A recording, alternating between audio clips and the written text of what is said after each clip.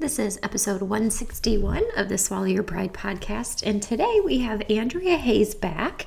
She was on a few episodes ago, and she hinted at her love for neuroanatomy, so we had so many requests for her to come back on the show. But anyways, Andrea received her bachelor's and master's in speech pathology from Loyola University in Maryland. She completed an externship at the R. Adams Cowley Shock Trauma Center in Baltimore, where she fell in love with being a medical SLP. She completed her CF at the Shock Trauma Center and received her Cs in 2003. In 2005, she joined the team at the Johns Hopkins Hospital in Baltimore, with the initial years covering neuroservice, then medical oncology, then cardiothoracic surgery, rotations, giving a really nice range of experience and exposure. She practiced there until 2012. During her time at Johns Hopkins, she also taught the graduate course Neurology for the Speech-Language Pathologists at Loyola University. In 2013, Andrea decided to move to the Sunshine Coast and fell into an awesome seasonal PRN position at Blake Medical Center, where she is now the supervisor of the SLP department. Her focus of practice is currently CVA, trauma, and burns/facial burns. Her favorite pre-COVID pastime was skating in a local roller derby league. Andrea received her board certification in swallowing and swallowing disorders in 2015 and her MHA degree in 2019.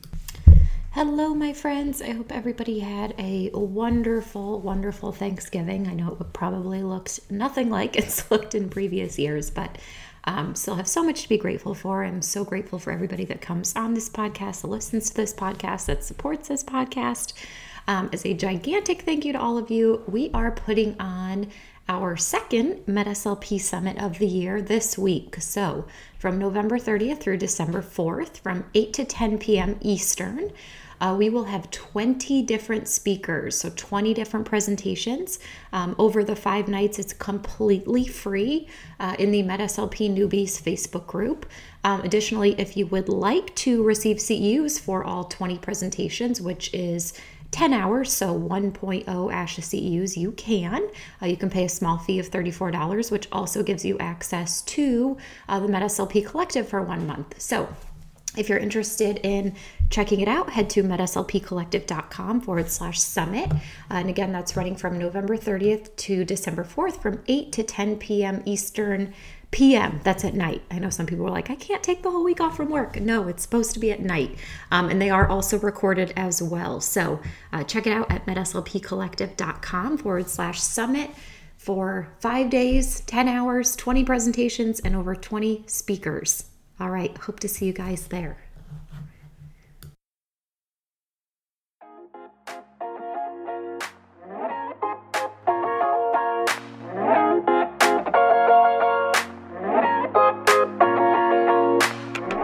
Welcome to the Swallow Your Pride podcast. I'm your host, Teresa Richard. I'm a board-certified specialist in swallowing and swallowing disorders, a mobile fees business owner, and founder of the MedSLP Collective. This podcast is all about delivering the latest evidence-based practice to medical SLPs everywhere. Whether you're a new clinician seeking tangible tools for treatment or a seasoned vet stuck in a rut, my goal is to help ditch the old school ways of the past that no longer serve you or your patients, to reinvigorate your passion for our field, to broaden your knowledge about our scope of practice, and to inspire you to practice at the top of your license. So if you're listening, I encourage you to swallow your pride, be open and willing to learn, because let's face it, your patients deserve that kind of care. With that, let's dive right in. Just a quick disclaimer that all statements and opinions expressed in this episode do not reflect on the organizations associated with the speakers and are their own opinions solely. Good morning, Andrea. Good morning, Teresa. How are you today? Good. Thank you so much for joining me again. Absolutely. It was fun last time, and I think it'll be fun again today. Yes, we had such a great conversation last time, and Andrea kind of hinted about her passion for neuroanatomy. And then after the episode, I had people saying, oh my gosh, let's have Andrea come back and talk more about it. So here we are with the infamous follow-up episode with more neuro stuff, which I know nobody can get enough of. So take it away, my friend. Thank you. So the title of this talk or podcast is Neuroanatomy Review, From One Neuron to Another. And the goal today is really to fill the brains of your listeners with some fun and functional facts about the brain and some practical applications for medical speech pathologists. I also kind of wanted to hint at the fact that it's called the nervous system, which makes me laugh because people do feel really nervous and intimidated talking about it. But in all actuality, it's very connected in a logical way, and we can make it fun to learn. Awesome. So what I did is I divided the course today into 5 different sections. So we're going to talk a little bit about embryology and neural development, neural protection of the brain, neuroanatomy, vascular supply to the brain, and finish it up with some cranial nerve fun and condensing that to just 5 of the nerves. So we will continue. We'll start with the beginning, where it all begins.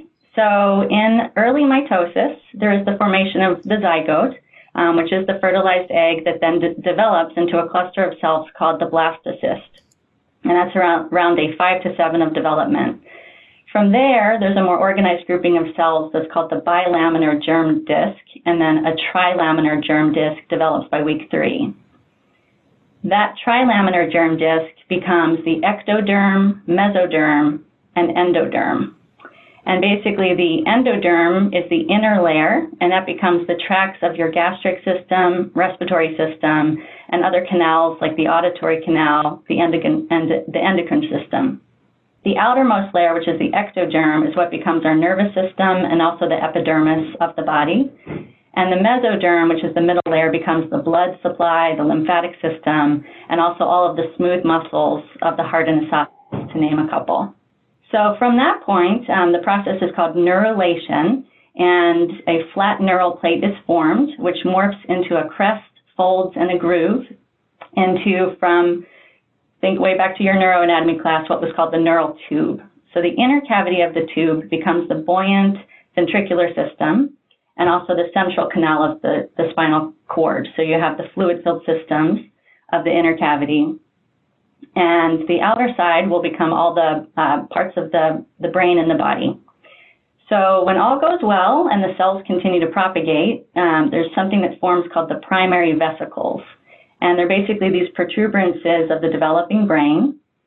The 3 major protuberances are called the prosencephalon, which is your forebrain, the mesencephalon, which is the midbrain, and the rhombencephalon, which is the hindbrain.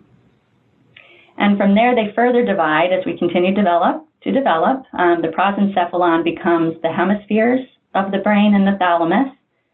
The mesencephalon is the midbrain, which is that tiny little piece that holds the cranial nerves for your vision. And the rhombencephalon will become the pons, the cerebellum, and the medulla, as well as the cerebellum, so the kind of the posterior parts of the brain. Now, I wanted to throw in a couple fun facts, and some of this comes from my own curiosity, being a practicing speech pathologist, of why things are the way they are. So I've always wondered why the recurrent laryngeal nerves have such a funky course and wrap around different areas of the heart. So what happens during this period where the structures of the brain are beginning to develop into bigger kind of protuberances or buds is there's these buds that form called the pharyngeal arches. And each developing arch contains a developing cranial nerve as a pair. So pharyngeal arch 1, which is towards the top, contains the trigeminal nerve. The second one, right below it, is the facial nerve. The third one is the glossopharyngeal nerve. And then arches 4 and 6 contain the vagus. So it kind of continues to develop, and the left recurrent laryngeal nerve gets trapped under the arch of the aorta, and the right recurrent laryngeal nerve gets trapped under the right subclavian artery. So that happens because as the vagus is growing, basically the vagus nerve is growing and moving with this developing arch. At the same time, the heart was developing and the lungs, the trachea, all the other structures are starting to take shape. And as the pathways develop, it gets pulled in different directions. So kind of fascinating. When I think about it, I think of it as another safety net that was in our creation, because if you had both of those recurrent laryngeal nerves in one location and had damage there, you would have no movement of the vocal cords, right? You wouldn't have life. So it's probably just another way that we were developed to have the safety net and different locations for things. Okay, so as things continue throughout the neural development, we have neurons taking shape, literally. So neurons, just to review, you have the body of the neuron, the dendrites, which receive the information, and the axons, which send out the information and contain the neurotransmitters that synapse and basically go into the neuromuscular junction to create muscle movement. The term synapse is to clasp, and that's when things connect. And in this process of neuron development, you have the neurons of the bulk of the brain, which are actually the neuroglia, and they're the supportive cells. You guys may remember the terms, or maybe you've had patients with different brain tumors, things like oligodendrocytes, Schwann cells, ependymal cells, astrocytes. Those are all actually glia cells, and they're more prolific in number than the actual neurons. And that's where you oftentimes see brain tumors called things like astrocytoma, ependymoma, schwannoma, oligodendroglioma. So those are all the glia cells, and again, they're more robust in number than the neurons. The neurons that make up the bulk of the organs are the pyramidal and Purkinje neurons, and they do have different shapes. The pyramidal neurons are within the hemispheres, and the Purkinje in the cerebellum. All right, so moving along, by the time of birth, so that's a little bit about embryology and the development. By the time of birth, we have a fully developed central and peripheral nervous system. So the term central nervous system refers to the cerebrum and the spinal cord, and the peripheral nervous system, the spinal nerves and the cranial nerves. So spinal nerves are higher in number. There's 31 pairs that actually exit the right and left sides of your spinal cord. And the cranial nerves have 12 pairs that are organized kind of hierarchically within the brain. So number one being at the very fore part of the brain, the optic nerve, moving to 2, 3, 4, 5, 6, 7, all the way down to the bottom of the medulla. Okay, so how do those two systems connect, the central nervous system and the peripheral nervous system? And this is a good review of motor and sensory pathways. So we talked about the central nervous system being the bulk of the brain and the spinal cord, and the peripheral nervous system being the actual spinal nerves and cranial nerves. So we can divide up the way they connect into corticospinal pathways and corticobulbar pathways. So the motor system is really just a two-neuron system where the upper motor neuron begins in your frontal lobe, right in that precentral gyrus or motor strip, and it's going to send a signal down through the hemispheres into the brainstem, cross over at various levels depending on the type of nerve, and then synapse with the lower motor neuron. The lower motor neuron is the spinal nerve or the cranial nerve.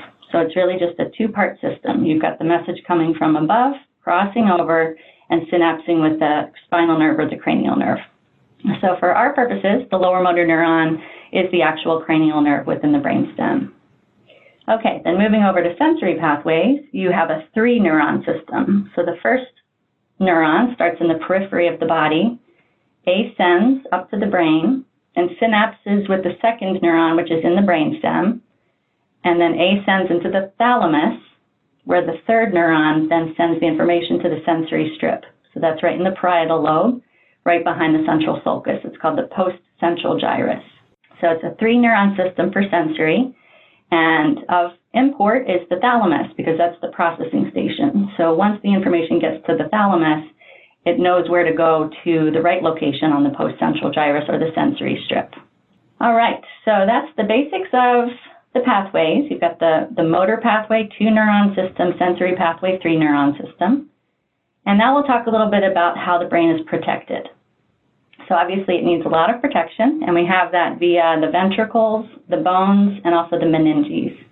So the brain itself is very soft and mushy. If you've ever done a dissection, you can see how delicate the brain tissue is. And in the air, it weighs about 1,400 grams, but the cerebrospinal fluid that fills the system of the ventricles keeps it suspended and gives buoyancy to the brain, so it's really only 50 grams within your skull. And basically the purpose of that is to protect us from gravity's effects and, literally bumps along the way as we're kind of traveling through life. That buoyancy is what keeps the brain from continually hitting against the skull or going downwards. So the next level of protection we'll talk about is the bony protection. So we've got the skull comprised of the cranial bones and facial bones, and of course the spinal column, which protects the spinal cord. Fun fact, the Vikings back in the day used to take their conquered victims and use their skulls for drinking. So the toast that you often hear is skull, which means skull, and they would just drink right out of there, which I think is kind of funny and interesting. However, because the skull has openings, which are called foramen, Foramen, that wouldn't be a very pleasant way to drink, right? So there's holes in the skull, so they may have filled that vessel up with wine and it could have all poured out. But these foramen are where all the nerves, arteries, and veins will enter and exit the brain. So I wanted to talk a little bit to your listeners, because we're going to talk about cranial nerve trajectories a little bit later, is that these foramen are critical for us to know about. It's not something we often learn about in school, but this is where the cranial nerves themselves are entering and exiting. So when there's any damage to the skull, you may have a cranial nerve involvement because of that. So one of them is called the foramen ovale, O-V-A-L-E, and that's where the trigeminal comes out of. Then you have the stylomastoid foramen, which is where the facial nerve, number 7, comes out. You have the jugular foramen, which is where 9, 10, and 11 come out. So it's a little bit lower in the skull base. And the hypoglossal canal, also very low in the skull base, is where 12 comes out. And of course, the foramen magnum is where the spinal cord exits the skull. That's basically bony protection.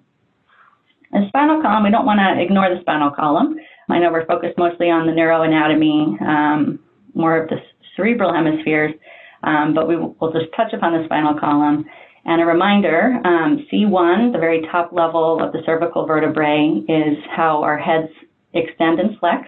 So we call it the yes axis, right? So your C1 is what allows us to say yes and move our head up and down. C2, right below, is called the atlas, and that's for rotation and lateral movement of the head, so saying no. You remember the hyoid bone is right around C3 to 4, so any damage of C3 down to C5 is potentially going to cause some differences with swallowing. And another thing to just take note of, especially for your audience who does fluoroscopic imaging, is that there should only be in front of the spinal column about 7 millimeters of soft tissue. So if you have a patient who has had any trauma or cervical spine surgery, you want to really look closely at how much soft tissue you see there, because that alone can cause the dysphagia if there's edema or any increase in soft tissue. Another thing, kind of on a side note, you'll sometimes see with elderly patients is atrophy of that tissue, and really the tissue is just muscle. So when you see these patients who have kind of a larger hypopharynx and really not much space in front of the spinal column, you question, have they had atrophy of the muscles themselves, which is causing the dysphagia. Okay, last level of protection is the meninges. So the meninges pad the brain, that's the acronym to remember. You have the pia mater, the arachnoid mater, and the dura mater. And this is kind of another level below the skull of how your brain is protected. So pia mater is really the tissue paper-like covering of the central nervous system. So it translates to tender mother in Latin, and the fibers anchor the arachnoid to the pia, so there's really no movement of the brain within that level. And the pia mater conforms to the sulci and gyri of the cortex to really give it that kind of close level of protection, and is a really effective barrier for infections. So that's when you hear about how the brain is protected. When you talk about the blood-brain barrier, you have that pia mater really closely adhering to the brain surface to keep out any potential infections. The level above that, of course, is the arachnoid mater, giving a spider's web type appearance and looking kind of like a cobweb. This is the highly vascularized space, and it also is where all the cerebrospinal fluid circulates through. The arachnoid villi, which are within there, help drain out the CSF back into the venous system. So again, keep the brain clean, protected, and free of infection, like we talked about. There's plenty of vascular supply within these layers that reach the cortex, and of course, people have heard about subarachnoid hemorrhaging and bleeding. So in the case of trauma, that's why the subarachnoid space oftentimes fills with blood, because it has so many vessels. And in a bad situation, of course, they'd have to drain it out, do a craniotomy or cranioplasty to try to get it out of there. Okay, and lastly is the dura mater, which means tough mother. So it kind of is the opposite of the pia mater, tender mother. And this one's a lot more rough and tough. So it's more like a parchment consistency that is basically between the skull and the brain. So that adheres really closely to basically the sulci within the brain, the major sulci, the longitudinal fissure, and the central sulcus. In the event of a traumatic brain injury, if you have a lot of shearing, that's why there's damage to the cortex, is because it's jagged. So that's more of a jagged edge to that dura mater, which sometimes shears the outer axons of the cortex, and we see more of the cognitive impairments that we see. All right. I'm talking fast. This is great, Andrea. I love your little anecdotes, because these are like the kind of things that help me actually remember what you're talking about, like how horribly boring can sometimes just looking at a picture of neuroanatomy be, but we have to know it and we have to know how it functions. And so thank you. These are so helpful. Absolutely. And it's the type of subject you just review and re-review to really learn it. So this is a good breaking point. So I have a little experiment actually. For all of you out there listening, and for you, Teresa, sitting there sipping on your beverage. My tea. Your tea, perfect. So if you are listening in your car right now, please wait till you get home for this experiment. What you're going to do, you're going to sit up straight and nice and straight in your chair, and lift your right foot into the air and start making continuous clockwise circles with your foot raised up in the air. So you're making clockwise circles continually. Keep doing it. Keep doing that. And now take your right hand and draw the number 6 in the air. And it went backwards. First of all, my abs gave out, but then my foot started going counterclockwise. Yes. Yes, it's fascinating. A nice experiment. I love to do that if I'm ever lecturing medical students or any other nursing students. It kind of wakes them up mid-lecture. So, fun neuro test. Okay, so we are moving along to our next section, which is the vascular system. So we've already talked about embryology. We talked about the major distributions of the central and peripheral nervous system, and we reviewed protection of the brain in the form of the meninges, the ventricles, and the skull. So now we'll talk about the blood supply.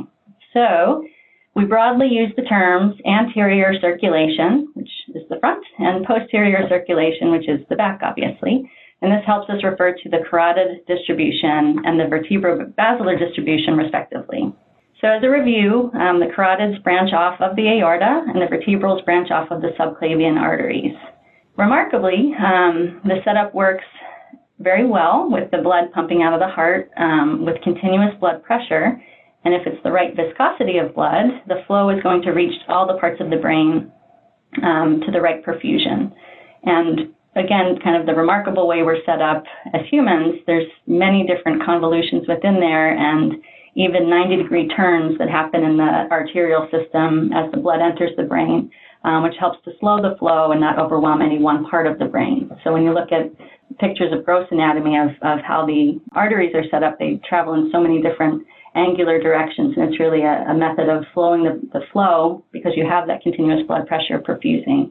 Pretty amazing. So again, the carotid system, you obviously have your left and right internal carotids coming up, and you have the external carotids as well. The big thing to remember here briefly is that the carotid system is what feeds your anterior and middle cerebral arteries. So when you have your patients who have had that big left or right MCA stroke that's caused tons of cognitive and communication impairments, you have the carotid system most likely to blame. So a lot of times people will develop plaques in there, narrowing, clots that are coming off of the aorta and traveling up the carotid and landing in a smaller artery within the hemisphere. So we see lots of problems there.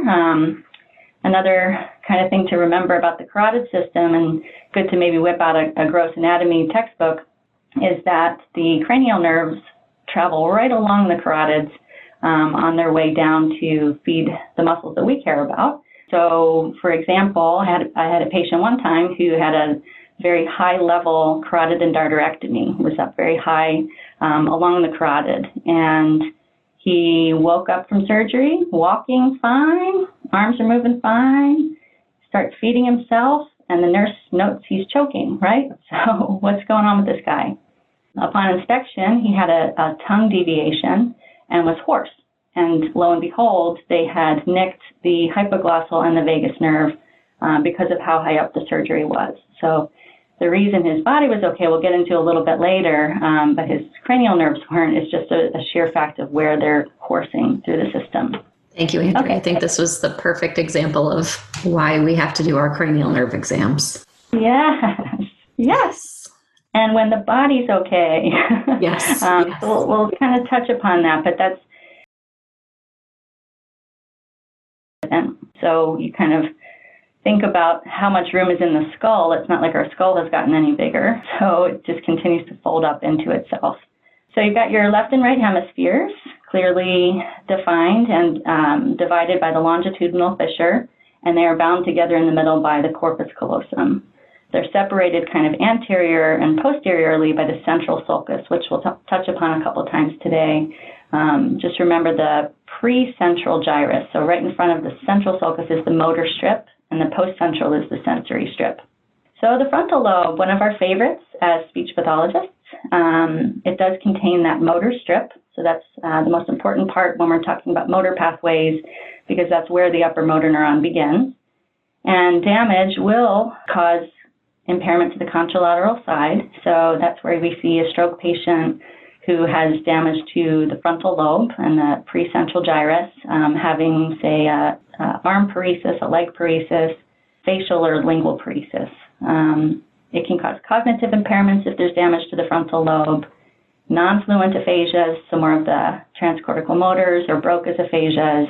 You'll also see the apraxia of speech acquired from damage to the frontal lobe. An unusual type of dysarthria is spastic. As far as acquired motor speech disorders, spastic is pretty rare because both hemispheres have to be affected to have that type of spasticity. Dysphagia can result to damage to the frontal lobe. You may have a patient who has an oral dysphagia because there's weakness of either the tongue or the lower face. And sometimes we see that, of course, patients with cognitive impairments chugging along a little too fast and choking, or eating impulsively. That's the type of dysphagia we might see from frontal damage. Lastly, motor speech-wise, you can have an unilateral upper motor neuron dysarthria, which again is due to potential lower facial paresis on the contralateral side of damage and lingual paresis on the contralateral side. So those are the people who have that imprecise articulation, maybe a little drooling, maybe a little trouble with plosive sounds and the like. Okay, temporal lobe. So on the side of our heads, right, we have the primary auditory cortex here, and damage can result in fluent aphasia, like the transcortical sensory or Wernicke's type, memory issues, recognition issues, or processing issues. Parietal lobe. So now we're getting back into what we mentioned before, the sensory strip or postcentral gyrus is here, and that's where sensory information is processed. Damage to the parietal lobe can also cause a host of recognition type impairments, which are the fun ones in practice. We have things like visual neglect to the opposite side, conduction aphasia. I had a lady just yesterday with conduction aphasia, so difficulty with repetition, lots of neologisms, but she had good recognition of her errors. Other types of things you might see with parietal lobe damage are issues with right and left discrimination, anosognosia or denial of deficit, prosopagnosia or poor facial recognition, astereognosia when you're unable to recognize objects, and potentially issues with reading, writing, and math. And lastly, the occipital lobe, the primary visual cortex, which of course damage could result in cortical blindness, attentional issues, reading, and symbolic recognition issues. All right, so those are the major lobes of the brain when we talked about the hemispheres. We're going to move backwards and to the rhombencephalon. So cerebellum is in the kind of posterior inferior location.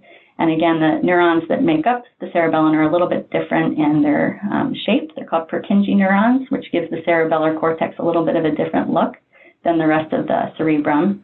And damage to the cerebellum, you're on the lookout for ataxia, things like dysmetria, intention tremor, nystagmus. You might see kind of the shaking of the eyes. You might have dysphagia, again, people choking because they're poorly coordinated with the timing of their swallow. And, of course, ataxic dysarthria you might see. All right. going to skip down a little bit. The limbic system. So the limbic system is on the inside, and the main parts that you want to remember for neuroanatomy purposes are the amygdala and the hippocampus. So the hippocampus and amygdala are really involved in the transfer and encoding of short to long-term memories, emotional expressions, and regulation of things. So when you have damage there, you might have people who are demonstrating things like fearlessness, maybe being inappropriate sexually, having indiscriminate eating, and of course memory impairments. Okay, next we have the basal ganglia. So think basal ganglia, deep-seated in the brain again, and really heavily involved with motor planning and initiation of the motor plan. So as the different pathways, the sensory and motor pathways are connecting from the hemispheres down and the body up, all the input from the basal ganglia plays into that. So we have appropriate amount of movement when we're doing things. If you have damage here, it's typically either damage to the neurons themselves or the amount of neurotransmitters. So you can think about the kind of two extremes. You have an either hypokinetic situation, like in Parkinson's, where there's reduced function, reduced transmission, or hyperkinetic, which is more of a Huntington's picture where there's excess movement and kind of extra chorea, apoptosis, and things like that. All right, how are we doing on time here, Teresa? You're doing wonderful. This is awesome. Excellent, excellent. So on to one of our favorite subjects. I think we share this one in common, is the brainstem. So yes. I think it's the center for life, right? It's the center of everything we love and care about. And I often joke that, of course, the swallowing center is called the nucleus ambiguus.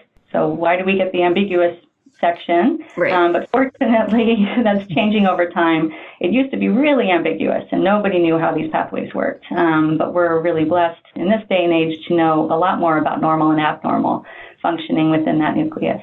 So brainstem, as far as the gross anatomy part of this lecture, you do want to be most concerned about dysphagia and flaccid dysarthria. So damage to these cranial nerves themselves can result in more significant impairments for your patients. So brief review, the brainstem is comprised of the midbrain, the pons, and the medulla oblongata, and the cranial nerve nuclei for 3 and 4 are in the midbrain. So we're just going to skip over those because we care about eye movement, but not that much. Pons, we're very concerned about. We have cranial nerves 5 through 8 here. So we've got trigeminal, we've got facial in there, and auditory, of course. And then the medulla oblongata has 9, 10, and 12, which we're also very concerned about. And 11. We care a little bit about 11, right? So glossopharyngeal, vagus, hypoglossal, and spinal accessory. So damage to these structures can cause issues with sight, smell, hearing, taste, disequilibrium. You might have patients who are nauseous, comatose, dizzy, dysphagic, and again, dysarthric. So those are kind of the host of things that can happen. And the worst of situations, of course, would be issues with respiration and cardiac function. So that's why it is the center of life.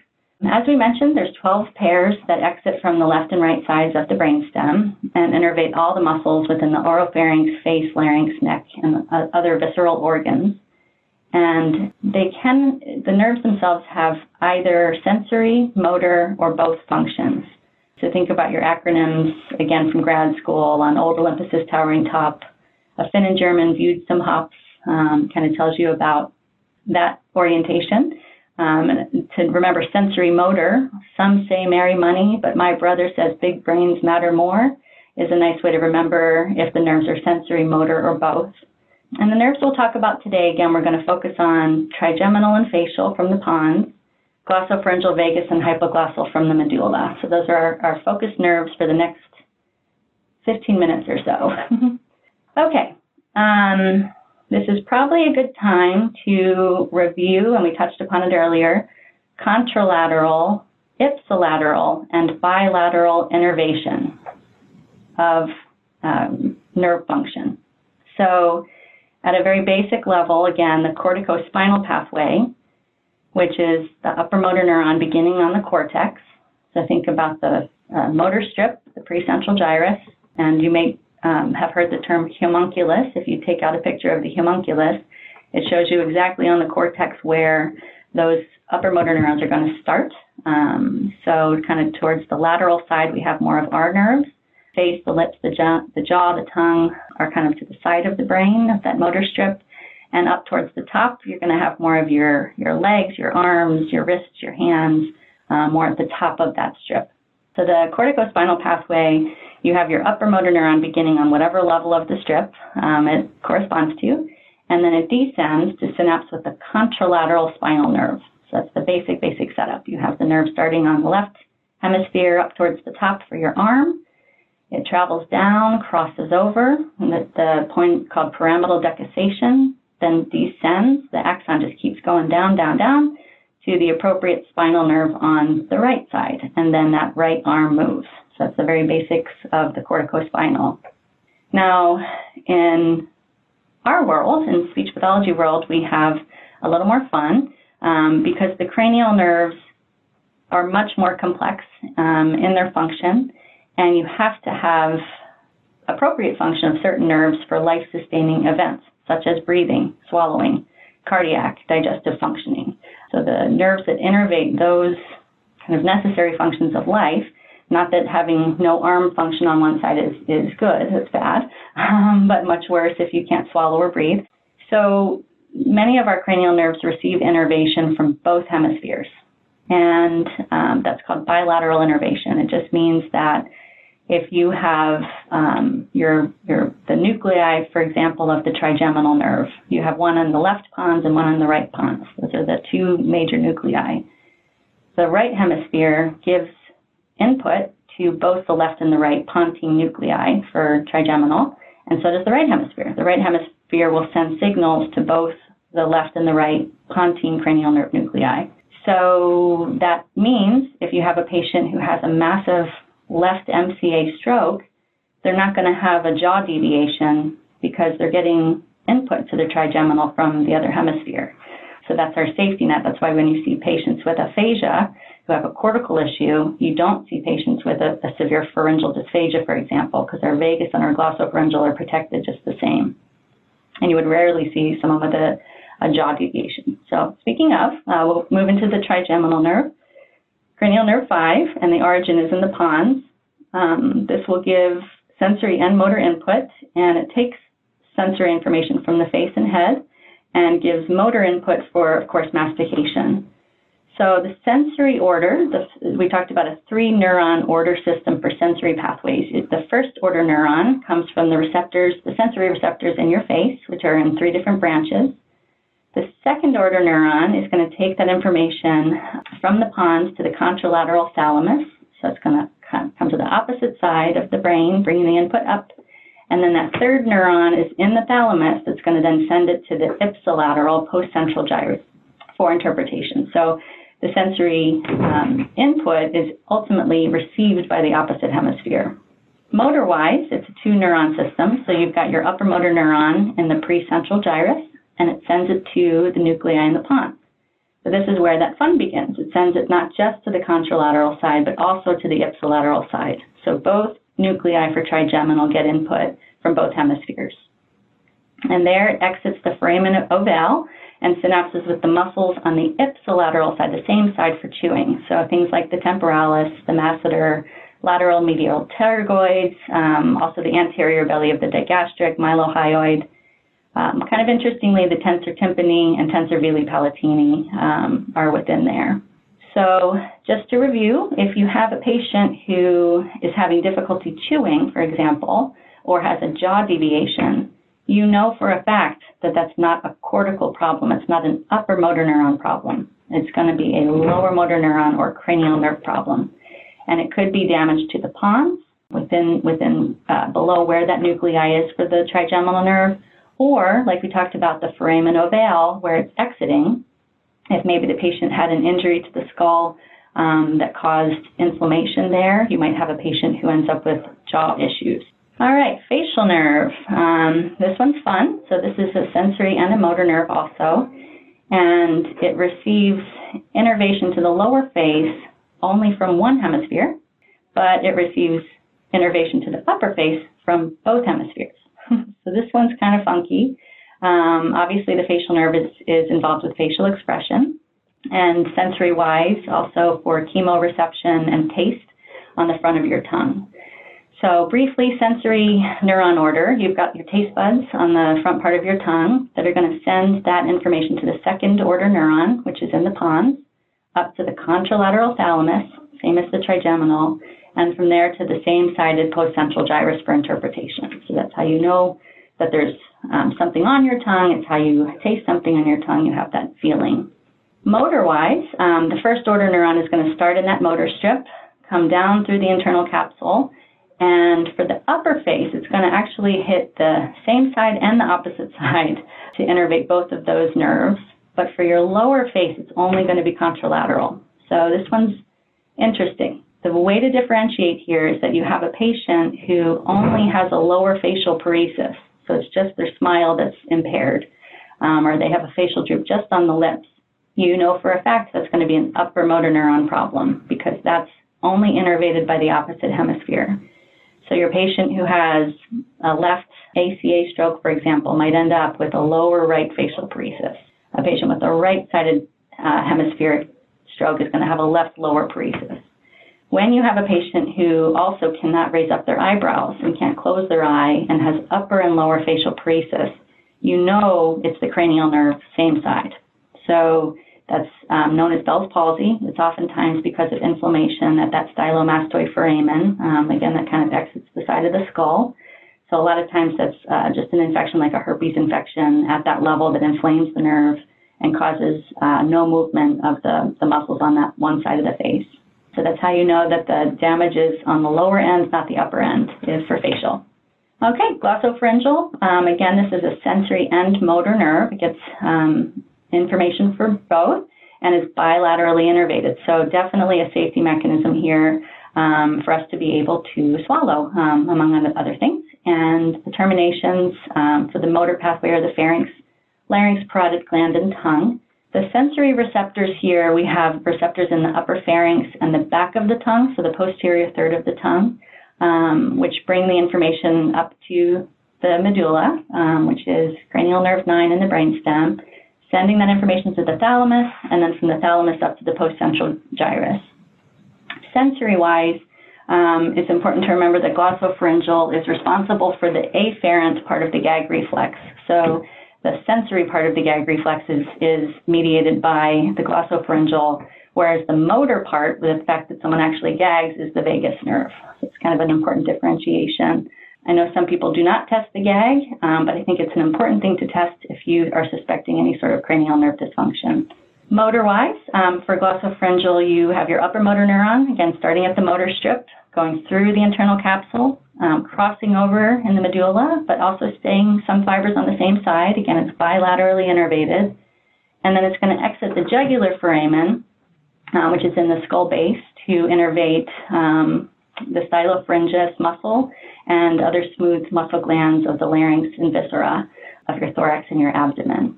Okay, then we've got vagus, and we're just on time for two more nerves. So the vagus, what happens in vagus stays in vagus or not, and it is known as the wandering nerve.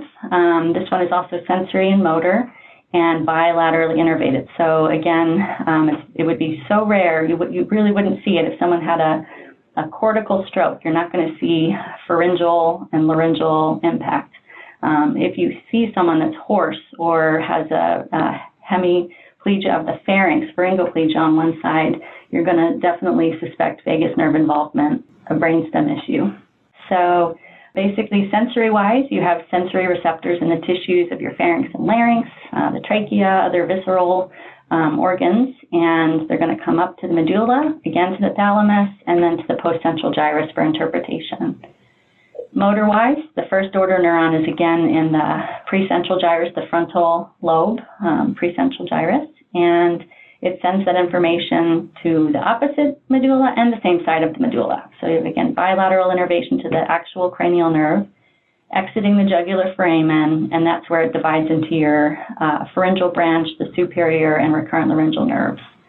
And we know that the vagus is critical for pharyngeal constriction, the levator palatini, elevation of the velum. So again, we talked about the gag response.